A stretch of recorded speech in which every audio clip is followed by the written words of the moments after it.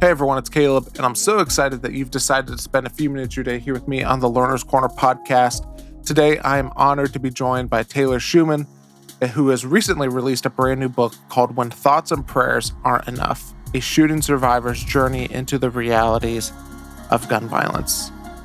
And one of the things that I say on the podcast, and really kind of the aim for the podcast, is to create a safe place to have difficult conversations with people. Because that's how we grow, is through difficult conversations that stretch us, through conversations with people that maybe we don't agree with 100%. And that's why it's important for us to, I think, for me personally, just to have that mindset throughout life. And it's especially important to have whenever it comes to conversations and topics around emotional topics. And one of those very emotional topics is around gun violence. And so that's why I think it's very important for us to have this conversation, because I would rather talk about the things that are happening in the world than ignore the realities of the world. And so that's why I'm talking with Taylor today. I'm super excited to jump into that conversation here in just a couple of minutes. But if this happens to be your first time listening to the podcast, as I mentioned, we want to create a safe place to have difficult conversations.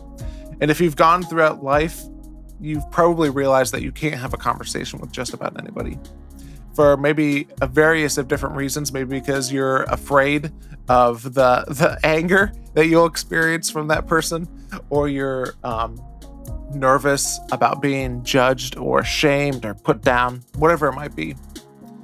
You just come to realize that you can't talk with anyone about anything or about everything. But here on the Learner's Corner podcast, we want to create a place for those types of conversations, because we truly believe that we can learn from anyone and from everyone, from anything and from everything, regardless of whether or not we agree with that person or not. And sometimes we learn from their example of what to do, and other times we learn what not to do as well.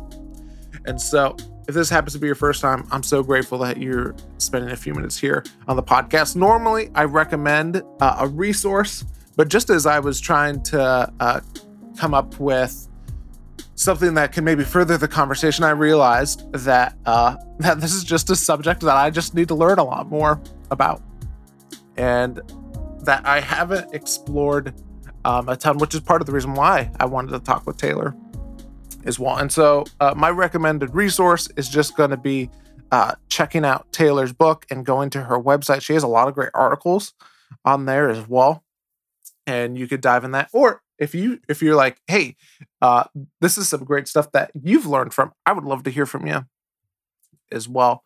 And you just hit me up at Caleb J. Mason on Instagram. Would love to hear from you also. Or you can go to my email at calebmason91 at gmail.com. So would love to hear from you on this. Let me tell you a little bit about Taylor, and then we're going to dive right in to the conversation.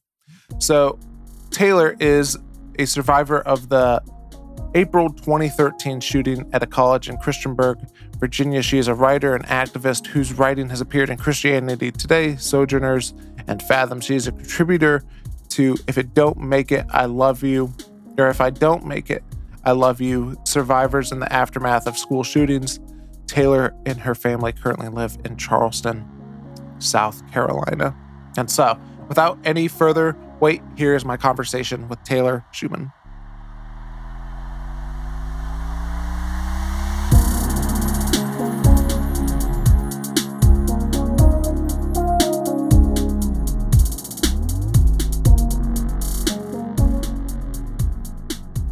Well, Taylor, I'm so excited to have you on the podcast today. Thank you so much for having me. I'm excited to be here.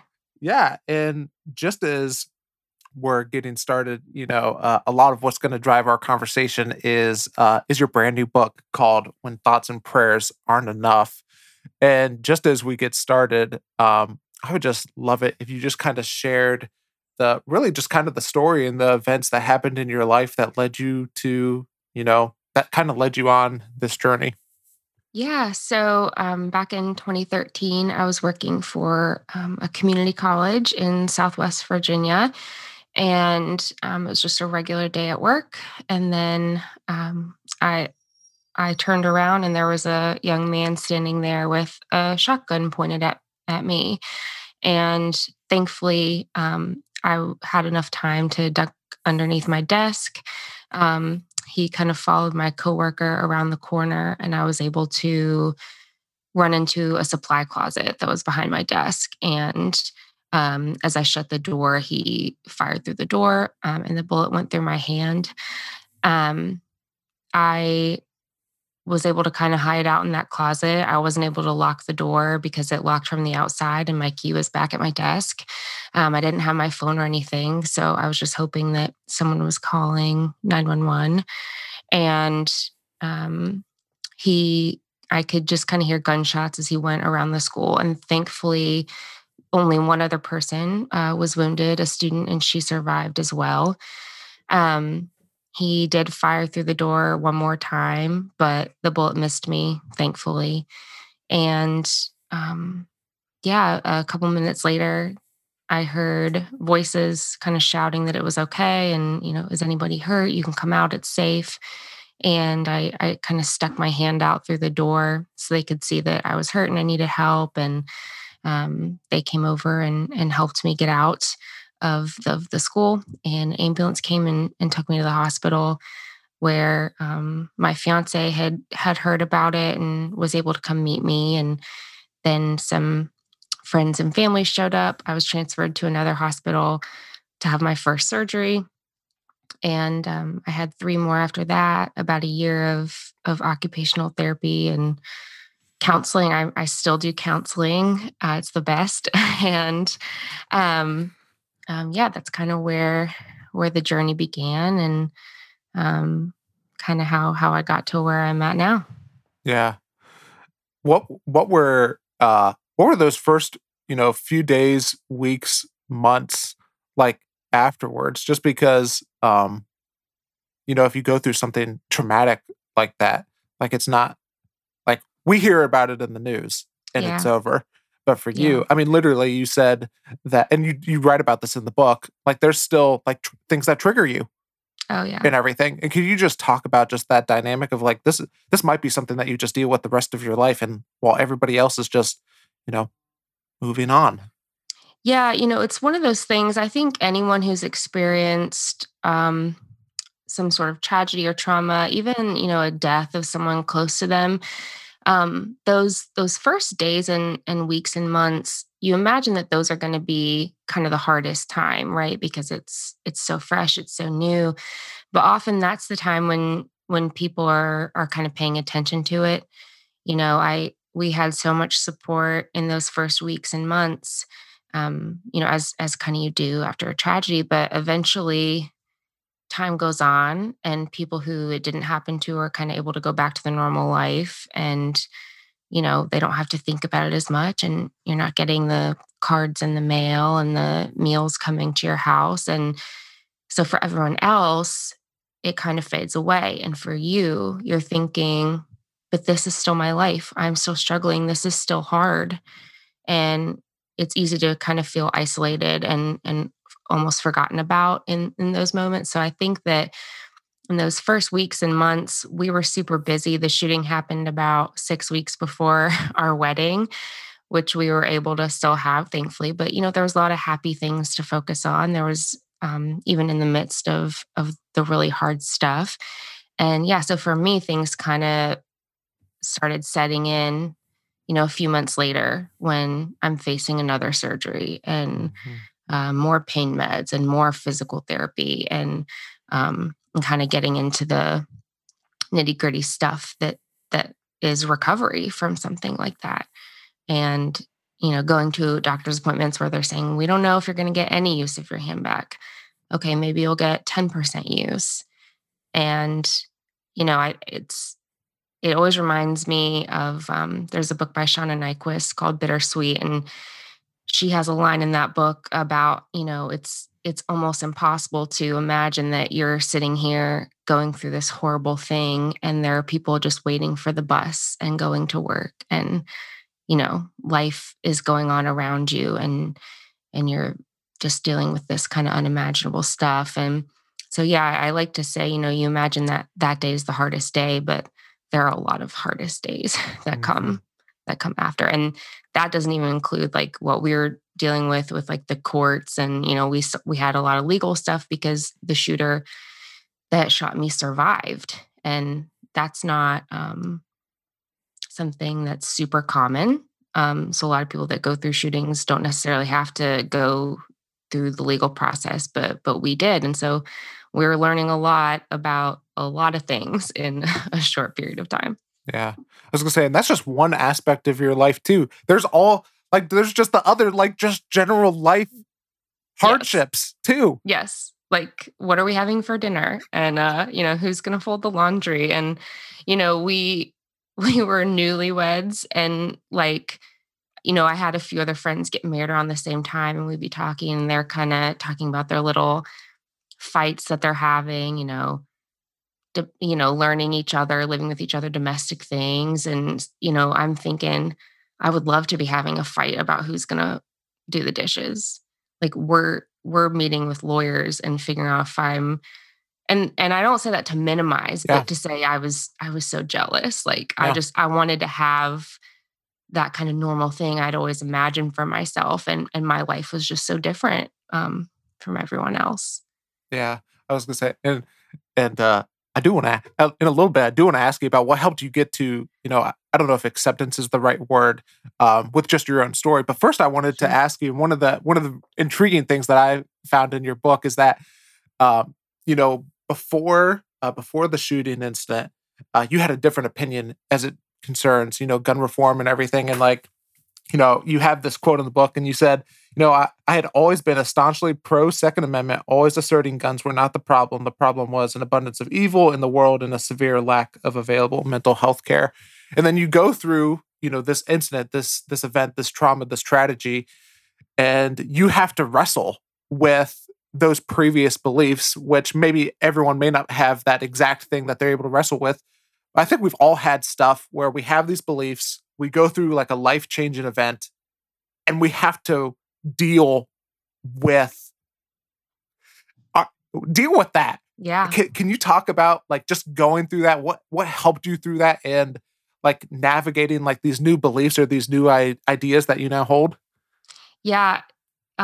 It was so hard. It's one of those things I think, especially if you grew up as a Christian in church. And I think it might be like specifically evangelicals. I'm not familiar like with other groups if they kind of go through the same thing, but like from a very young age, you're taught that like you have to know what you believe and you have to be able to have a conversation about it and give an answer for the beliefs that you have, and you are what you believe, you are your opinions. And so it kind of becomes very ingrained in you subconsciously even that like you are what you believe and you have to be firm in that, and you don't want to waver because then people are going to question you. And I think even growing up like in a really conservative home, I think that's kind of pushed too. Like we have beliefs that are tied to our faith, and you have to be pro this and anti this. And so when you start to feel like when you've grown up with that, you start to feel one of these threads being pulled, Mhm. and it feels like if you let it happen, if you pull any more, the whole thing is just going to unravel and you have no idea how to knit it back together. And that's hard. And I think this is a common thing that a lot of people have been going through the past few years. I know so many people that in my life have, kind of felt that unraveling of whether it's parts of their faith or their politics. Um, and it's really hard. Um, I think God gave me so much grace in allowing myself to say, hey, like the Taylor that believed these things, her heart was good. Your heart was good. And you thought you were doing what was right and you believed these things. And it wasn't out of malice or ignorance or anything. You were doing what you thought was right. And that's okay. And now you know new things. You've experienced new things. I'm showing you new things. And there's grace for that. And let's just continue on this path. Um, so God gave me a lot of peace Yeah. about how I was changing. I think the conflict kind of comes externally, when you're trying to figure out how to talk to people that you've known for so long and explain. Um, for me, it was a lot of like whispers of like, wow, Taylor's so liberal now and she believes some crazy stuff. And like, is she still going to church? And stuff like Yeah. that. And I'm like, yes, please. Like, I'm not crazy. Like I'm not a Satanist. I Yeah. still, love Jesus, and just let me tell you why. And yeah, so it can be so hard. And thankfully now I have so many friends who've kind of walked through that. And even when it comes to guns, I'm kind of helping some of my friends go through that process. And I've got people I can talk to about it with, but it really can be so disorienting. Mhm. Um, and I think we need to have some more conversations about like, it is okay to say, wow, I learned some new things and I'm reconsidering some things and I'm still me. Yeah. I'm still me. I'm just learning new things and maybe some things I thought were wrong, and that's okay. I think we don't have a lot of conversation about that. We don't have a lot of grace for that. You kind of have to be black and white on whatever you're Yeah. talking about. And I think we just have to say, I don't know. I'm thinking about it. Yeah. That's Yeah. I was saying that's really the goal for like the podcast. Like one of the yeah. things that I say on the podcast is, or kind of the mantra is like, hey, we want to create a safe place for difficult conversations. Just Yeah. because it's exactly what you were saying. Because there's some people to where it's like, oh, I can have the difficult conversation. Like I can have the conversation around gun reform and we can have and it not get super emotional. And then there's other people to where it's like, nope, not even bringing it Yeah. up. Yeah. Uh, Yeah, I know. I'm picking one of the easiest topics to have yeah. conversations about. Yeah. Yeah. Uh, um, talk with me about and I mean you briefly mentioned a little bit, but like there's also the part of like just the faith part. Like Mhm. reconciling it with this story and reconciling it with God and what we were talking about earlier of like reconciling with like just accepting your story of like, hey, this is the story that you have and just yeah, just reconciling like all of that. Because that's just a Yeah, tough thing. it is. And I am really thankful. I never had kind of like I I wouldn't call it like a crisis of faith or anything. I never really stopped believing in God, but um I experienced him in a new way.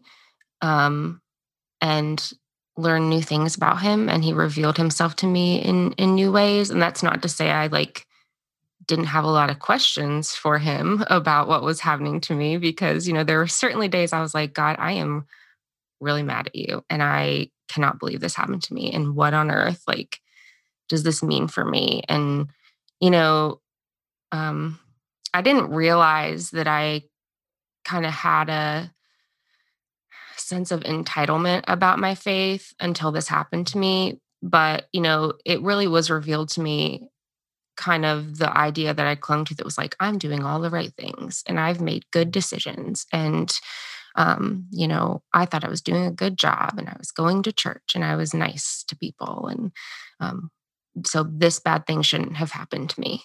And like, what does it mean that it did? um, and experience that like no one is immune to suffering and trauma. Um, and kind of once I noticed that in myself, I was able to realize that in those moments of kind of even being trapped in that closet and then the aftermath of that, like I never felt closer to God than I did in those moments. And there was no way I could have experienced him in that way and come away from it and thought, oh, God isn't real. I can't believe in God anymore. Like it was too real. He was too close to me. It was too tender um, to think of anything else. And so I think that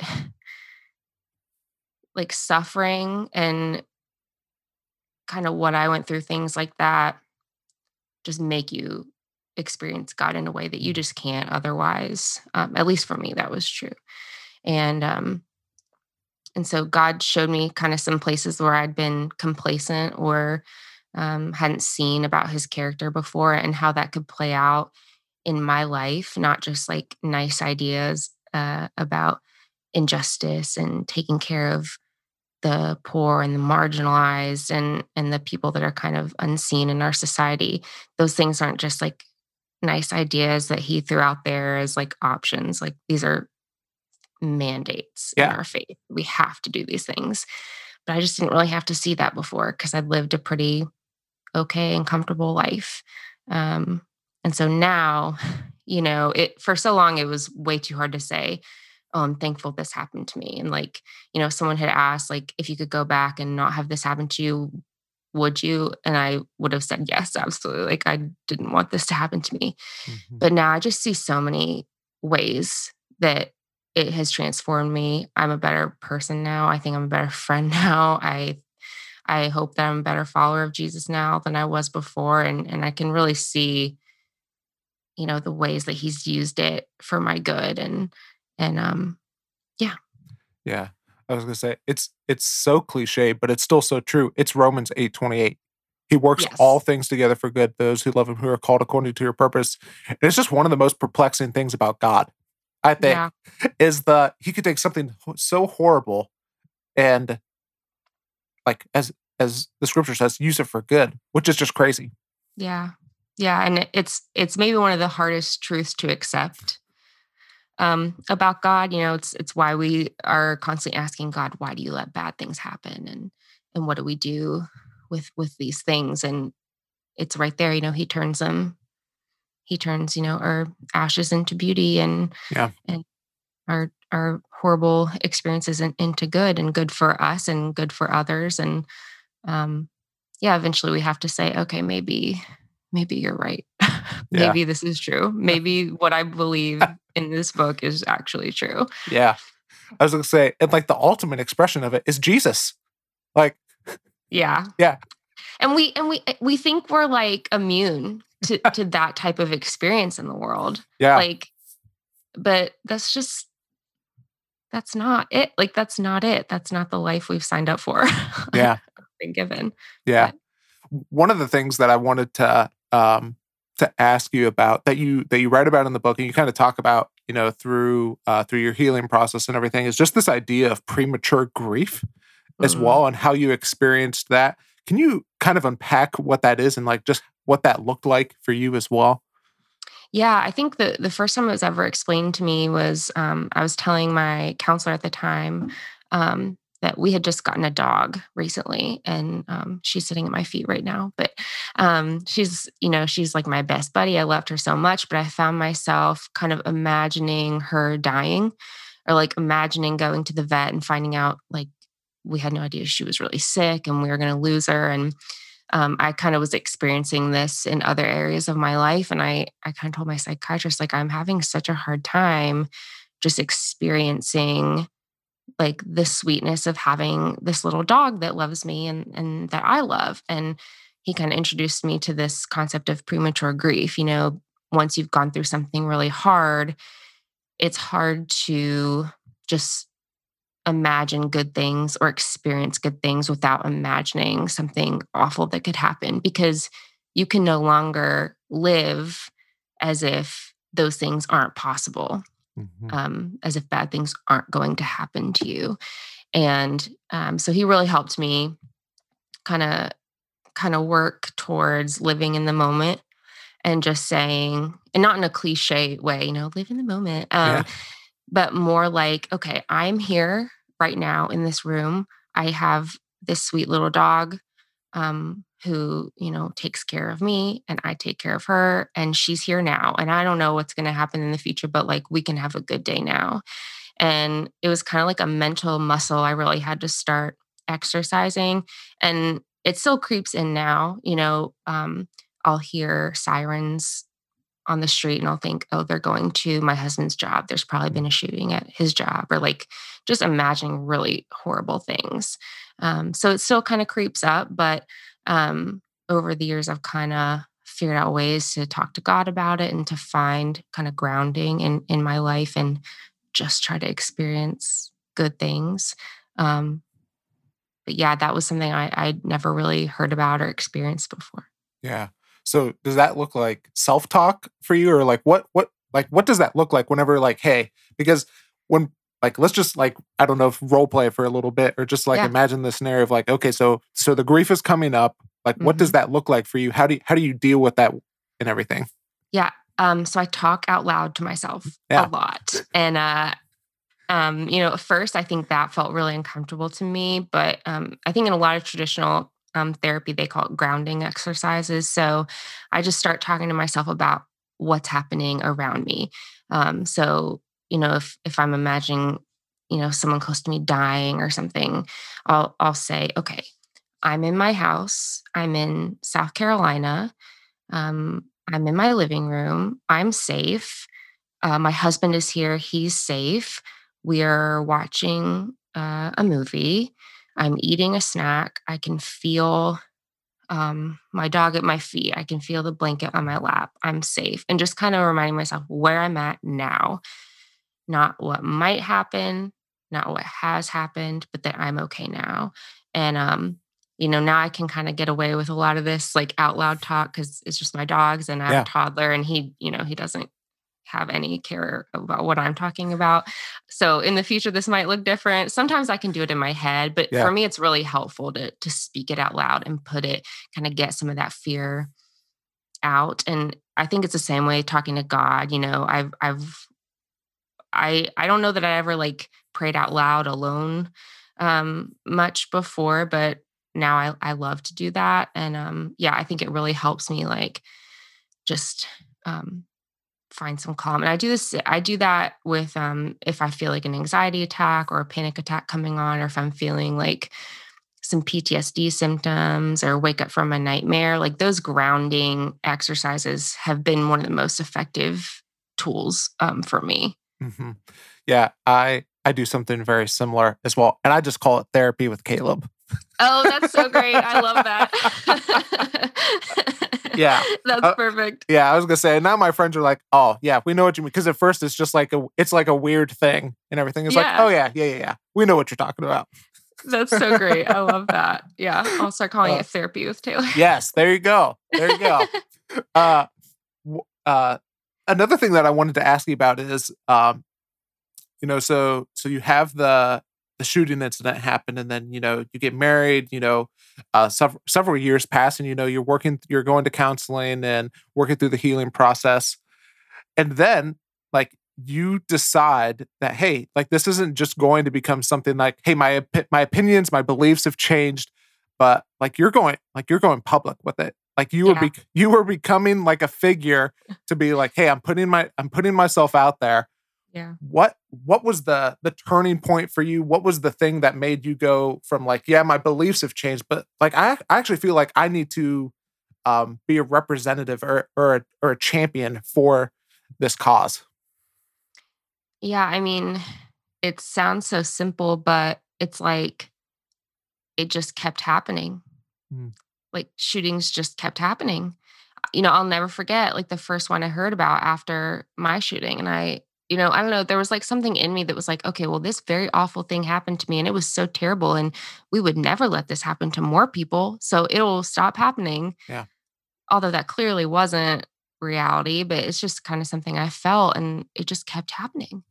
And I realized like if I had shifted in my beliefs, because the important thing to know is that time went by. It's not that I was pro gun and then I got shot and then I was anti gun. There was a while, like a few years that kind of happened between where I was really wrestling with kind of truths about God that were new to me and that I was experiencing. And like being so pro gun and so pro Second Amendment just didn't fit with me anymore. Mhm, It couldn't fit with how my faith looked and what I knew to be true about Jesus and kind of being part of his kingdom on earth. It just didn't fit. And I thought, well, there's probably other people out there asking the same questions that came from a similar background as me. And maybe I can be the access point to this conversation. And so I kind of started like dipping my toes in to the conversation. And it was really kind of hard and scary at first, although it's so funny looking back. I think like one of the first 5 tweets I sent out about this one of them ended up like on the homepage of the BBC website. And I was like, well, that's a good way to kind of launch myself Yeah. into this. That was effective. But probably the main turning point for me was the Pulse nightclub shooting. And I write about this in my book. And, Mm-hmm. it happened like on a Saturday night. So it was the first thing I heard about when I woke up on that Sunday. And, we were going to church, and I just thought, okay, well, we're definitely going to talk about this at church. Like the pastor knows me and my family, what we've been through. And yeah, we'll talk about this. We'll pray about it. We'll pray for these people. And, I sat through the service and nothing, and still nothing. And I couldn't believe it. Like that our nation was witnessing this kind of terrible shooting that took place. And I was at church and we weren't talking about it for Yeah. whatever reason. And that was no longer okay with me. And I just thought I need to be more involved in this. I need to bring a Christian perspective to this. I need to be able to create a space where people can say, oh, I've never thought about this. I've never understood this, and share my story, because stories are often our access point to experiences that we haven't had ourselves. And by doing that, we're able to kind of invite people in to witness something and see something that they just can't see Mm-hmm. without that. And so that I hope that's what I've done, and what I can continue to do. Um, yeah, You mentioned the story piece and how and you do, especially in the like you do an incredible job of just leading with your story and everything, and how that can connect with people as well. Is there anything else that you've learned that just really helps connect with people and help them see past the whatever the issue is, and to see the people who are affected by that? Is yeah. there anything else that you've learned that helps, just navigate those conversations and make them more healthy and productive? Yeah, I think one thing I say is that you have to kind of go into those conversations assuming the best about each other. If you don't think the other person can do that for you, if you can't do that for whoever you're talking to, then it probably isn't a great time to have that conversation.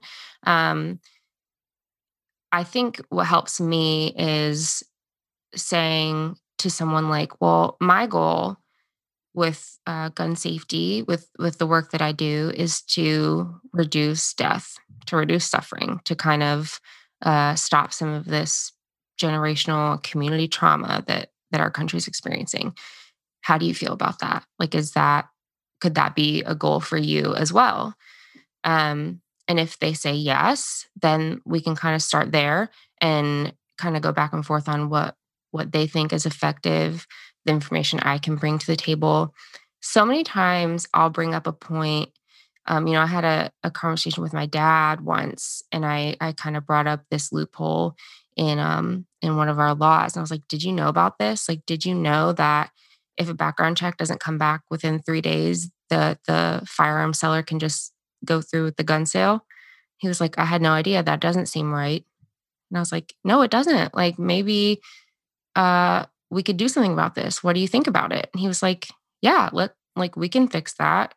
And boom, there's some common Huh. ground that we just found because someone just doesn't know. I think right now, in a lot of areas, what we're really battling is like misinformation Mhm. and just really volatile uh, kind of information that we're kind of putting out into the world. And it helps when we can just like talk to one another face to face and say like, "Hey, I'm not trying to come to your house and take all your guns." Like that's never something that's been on the table. Like we've never talked about doing but this is what I think we could do. What do you think Yeah. about that?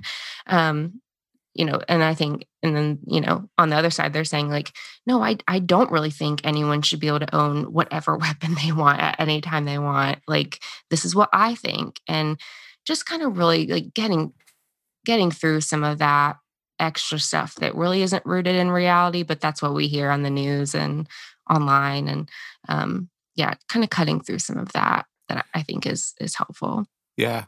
I'd love to ask you some more about like what would you say are some of like these are some of the big misconceptions around Yeah. gun reform? Yeah. I think that number one, that we want to take away everyone's guns. That it's That's never been something that's been proposed, like, on any sort of realistic level. No congressperson or president is saying that. So that's not true, or that we wanna, like, amend the Constitution to get rid of the Second Amendment altogether. That's also not something that's happening. That would be very, very difficult to do. Um, Hmm. so we're not doing that. Um, I think those are really the biggest ones. And then, that there's kind of this slippery slope attitude that people have about gun reform, that if we limit access to one type of gun, we'll limit access to all types of guns or all ammo or whatever the concern is. And, the slippery slope thing is, we call it a logical fallacy for a reason. It's because it's not really actually the way things work. And it's a bad way to describe something like that. Our laws and our system of democracy, there's a lot of checkpoints, and we have checks and balances for a reason. So you can't just ram through crazy regulations and crazy laws. We have many checkpoints where laws have to pass through things. And so I think, like, having a trust that the system will work to protect rights and provide reasonable reforms. We kind of have to have a foundation of trust in the way things work, and I think some of that has kind of been whittled away. So we've got to kind of rebuild some of the trust there. But really, I think those are the biggest ones. Those are the comments I get. Those are the messages I get the most often. Yeah. I mean, you mentioned the 3 day the background check and how, hey, if it's not, within 3 days, they can still sell it. What are some other things just around like that around the whole conversation of, gun reform or similar subjects to where it's like most people just don't know like these things? What would be some of those things? Yeah, so that one that I referenced, that one's we refer to that as the Charleston loophole, because that's how the shooter who killed 9 people at church here in Charleston, where I live, was able to get his gun. Um, one of the other ones that we kind of call is the boyfriend loophole, and that's where, in most states, as far as domestic violence goes, because anyone who's convicted of domestic violence, it shouldn't be allowed to access a gun. However, a lot of states still have a really narrow view of what's considered domestic violence. So it would only cover a spouse, an ex spouse, or someone who lives in the home. Most states don't count a boyfriend or a partner as someone who could be convicted of domestic violence. What they would be convicted of is a simple assault. And a lot of those people are still able to buy a gun. And so we have a lot of scenarios where it really is a domestic violence situation, but our laws kind of haven't caught up with the types of relationships that exist, now in the modern era. And so boyfriends who are convicted of assaults are able to go buy a gun and kill a lot of people that way. So there we're just trying to get some of that language changed to include those types of relationships into a law.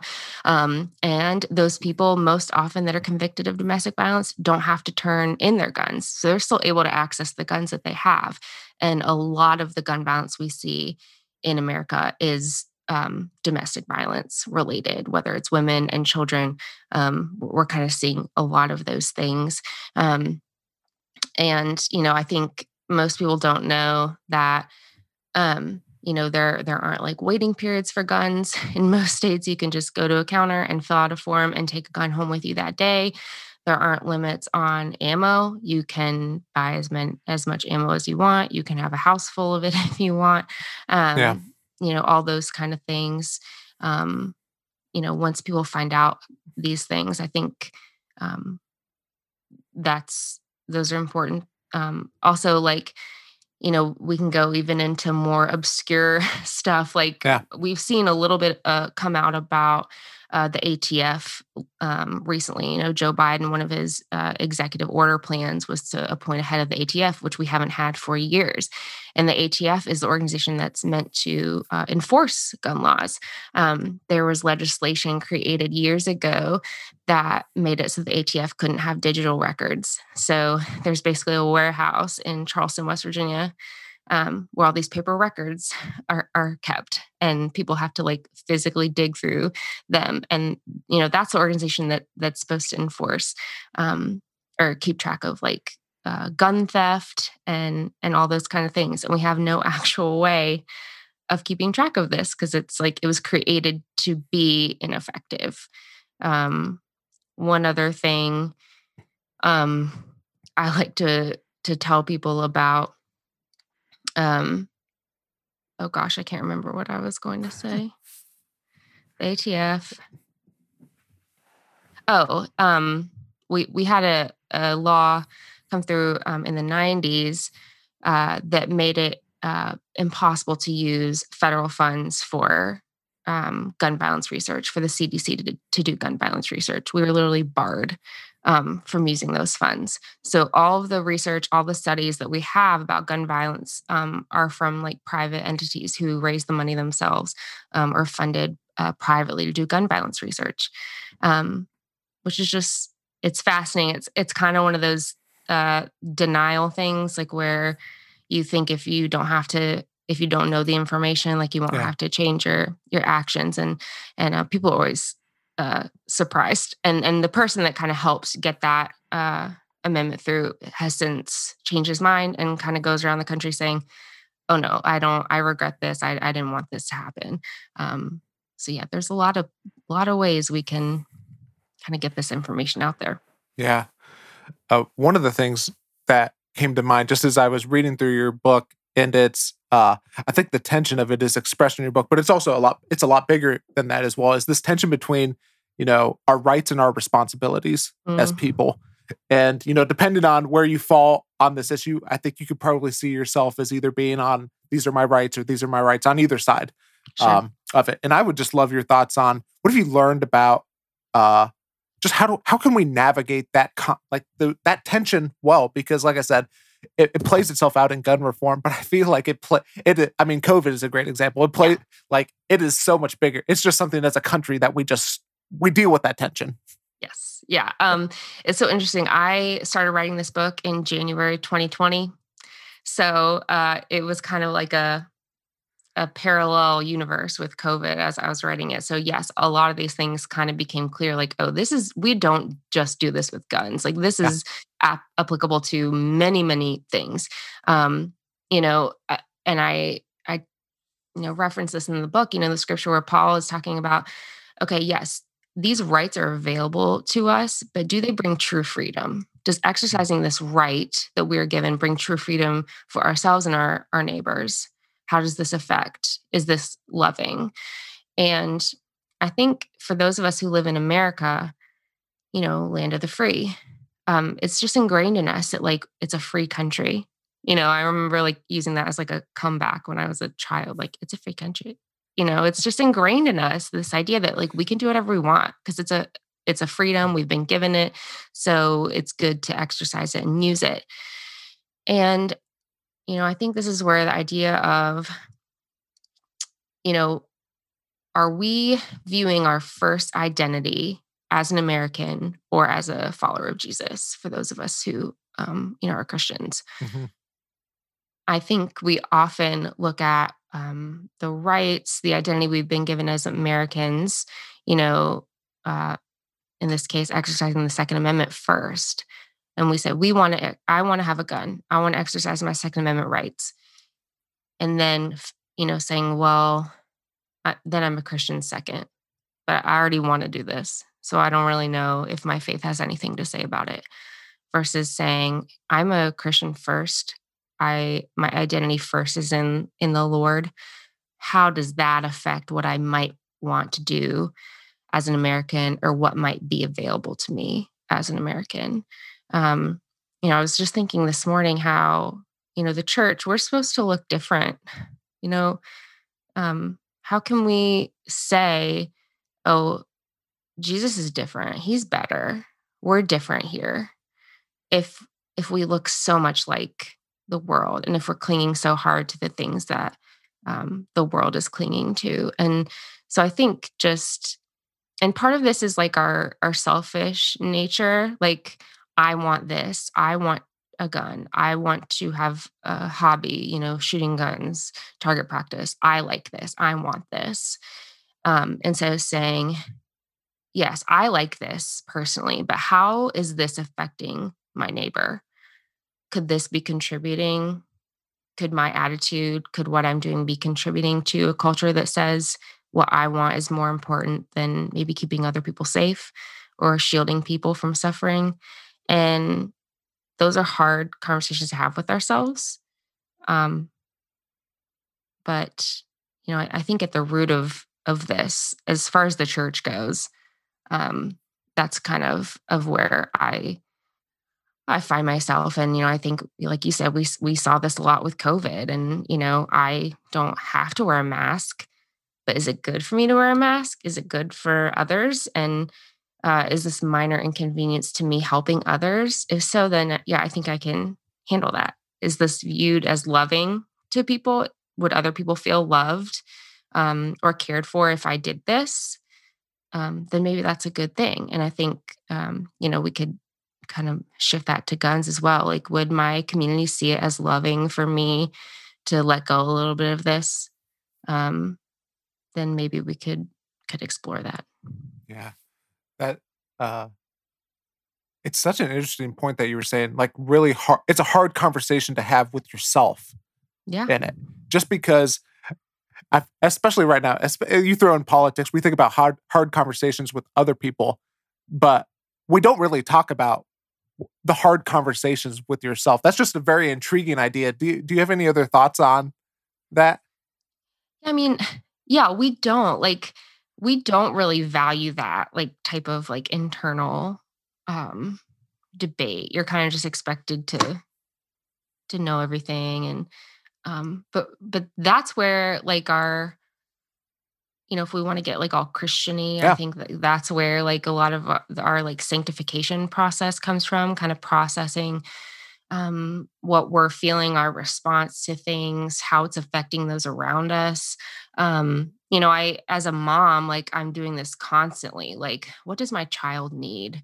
And I really don't want to do that. And like, I want to do this other thing. And like, my 2.5-year-old isn't respecting this boundary, or like, I'm just constantly having to like feel shaped and molded and by God in myself. And I'm having these hard conversations with myself. Even then I'm saying, wow, I am really selfish.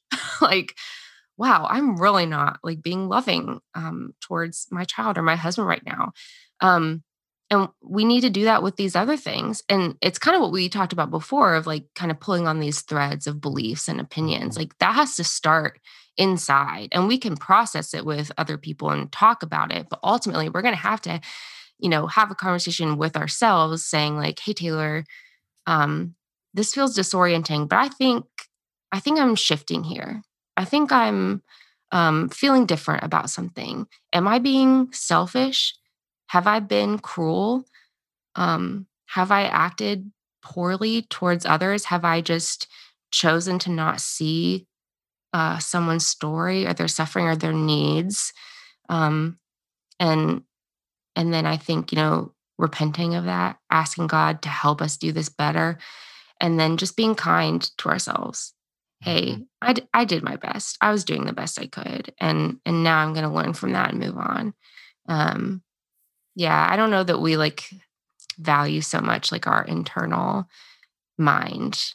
Yeah. Um, Yeah. yeah, But uh, a couple other things I want to ask you is for the person who's listening, they're just like, okay, this is an overwhelming thing. It's a big topic to talk sure. about, and sometimes it could Yeah. be like, what the heck do I do with this thing? What are some like what's one or two things like, hey, you can get more involved in this conversation and helping move this along through doing these things.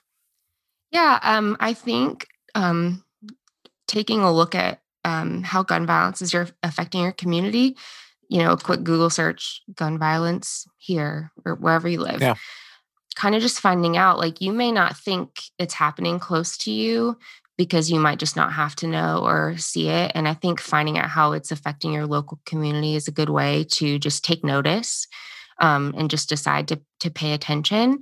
And finding out if there's a local violence prevention organization in your community, they're really doing important work. And that's really where we're seeing a lot of reduced rates of gun violence is by those organizations that are involved, because they know what your community needs and what the people there need.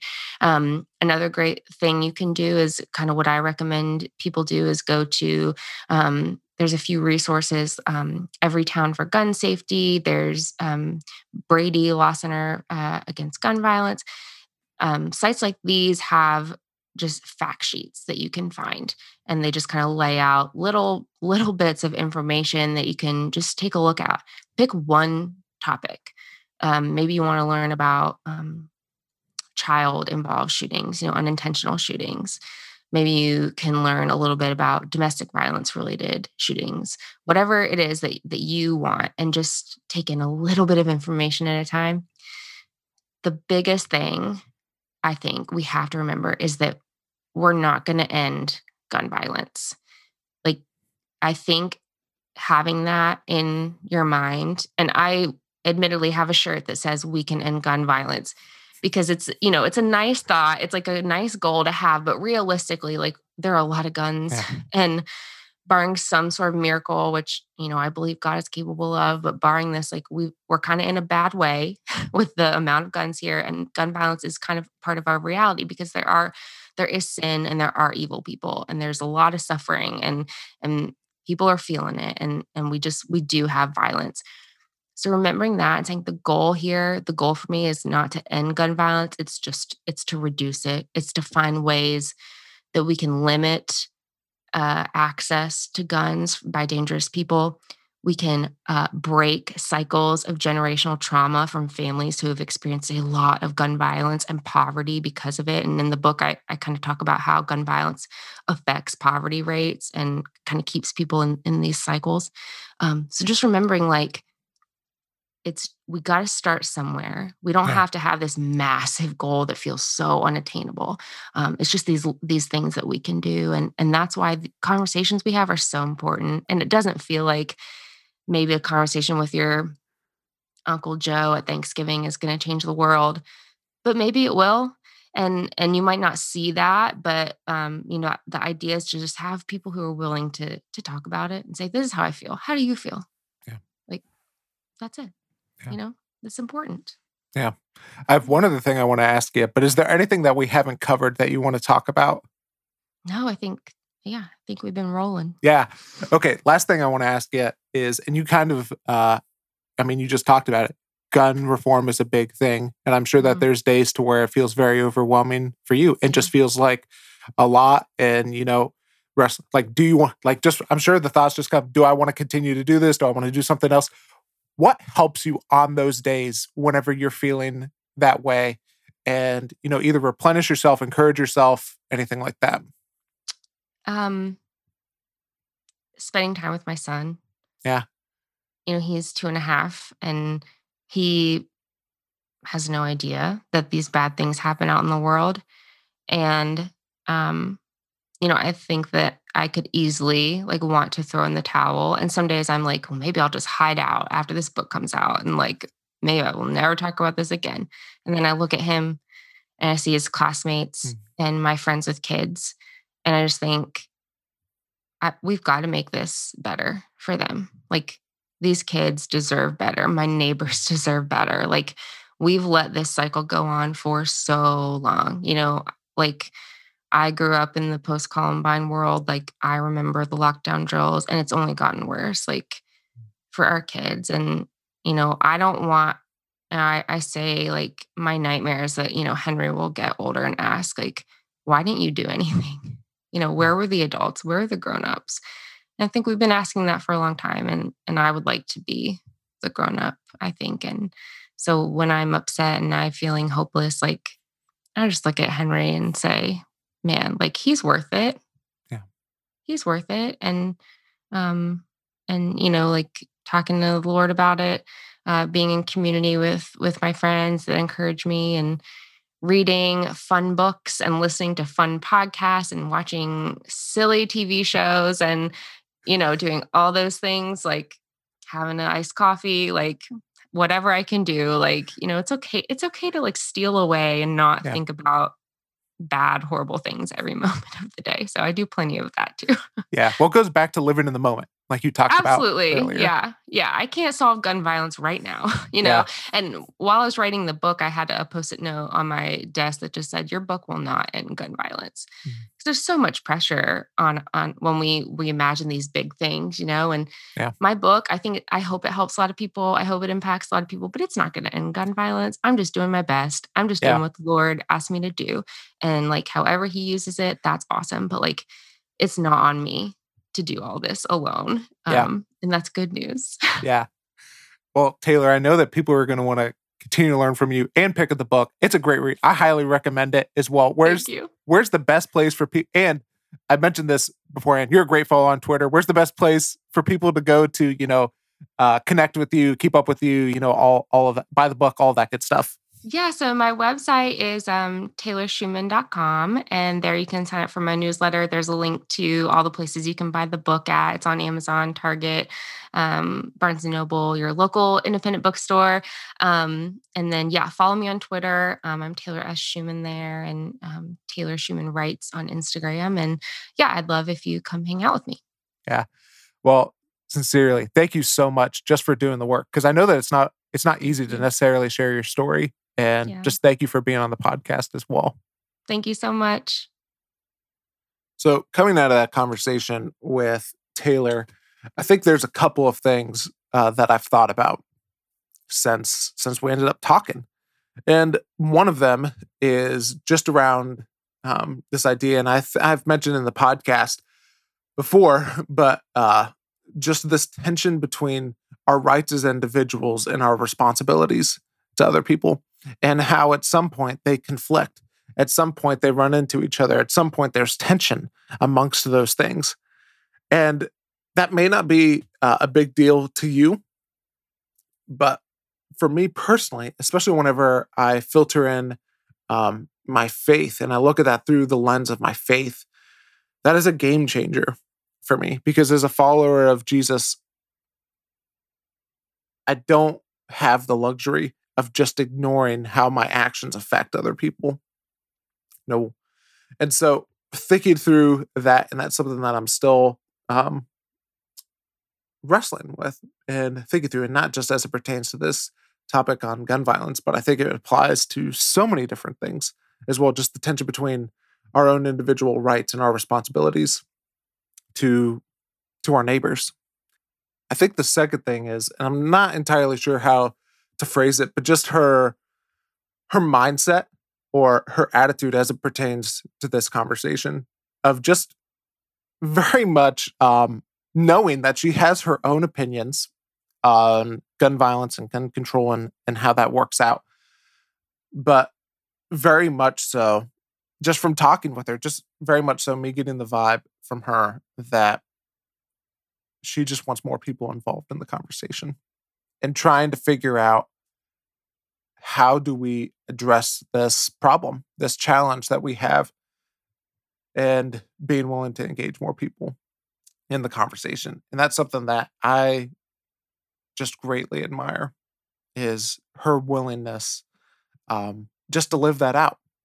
And so I'm super grateful for her and being willing to talk with me here in the Learner's Corner.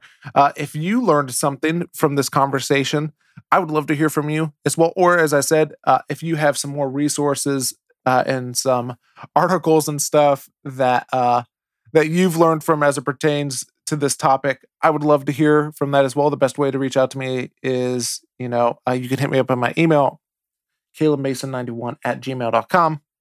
Would love to hear from you in terms of that. Otherwise, I do want to give a couple of quick shout outs. I want to say thanks to Garrett Oler for doing the editing in the podcast, Sam Massey for providing the music to the podcast. And again, thank you to Taylor for not only being on the podcast, for just being willing to do the work. And I know that it's not easy. I can't remember if I mentioned this in the interview or not, but just I follow her on Twitter, and just seeing just all of the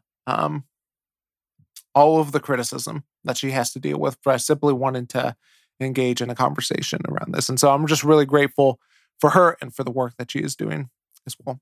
So I think that's all that I have for today. So my name is Caleb Mason, and until next time, keep learning and keep growing.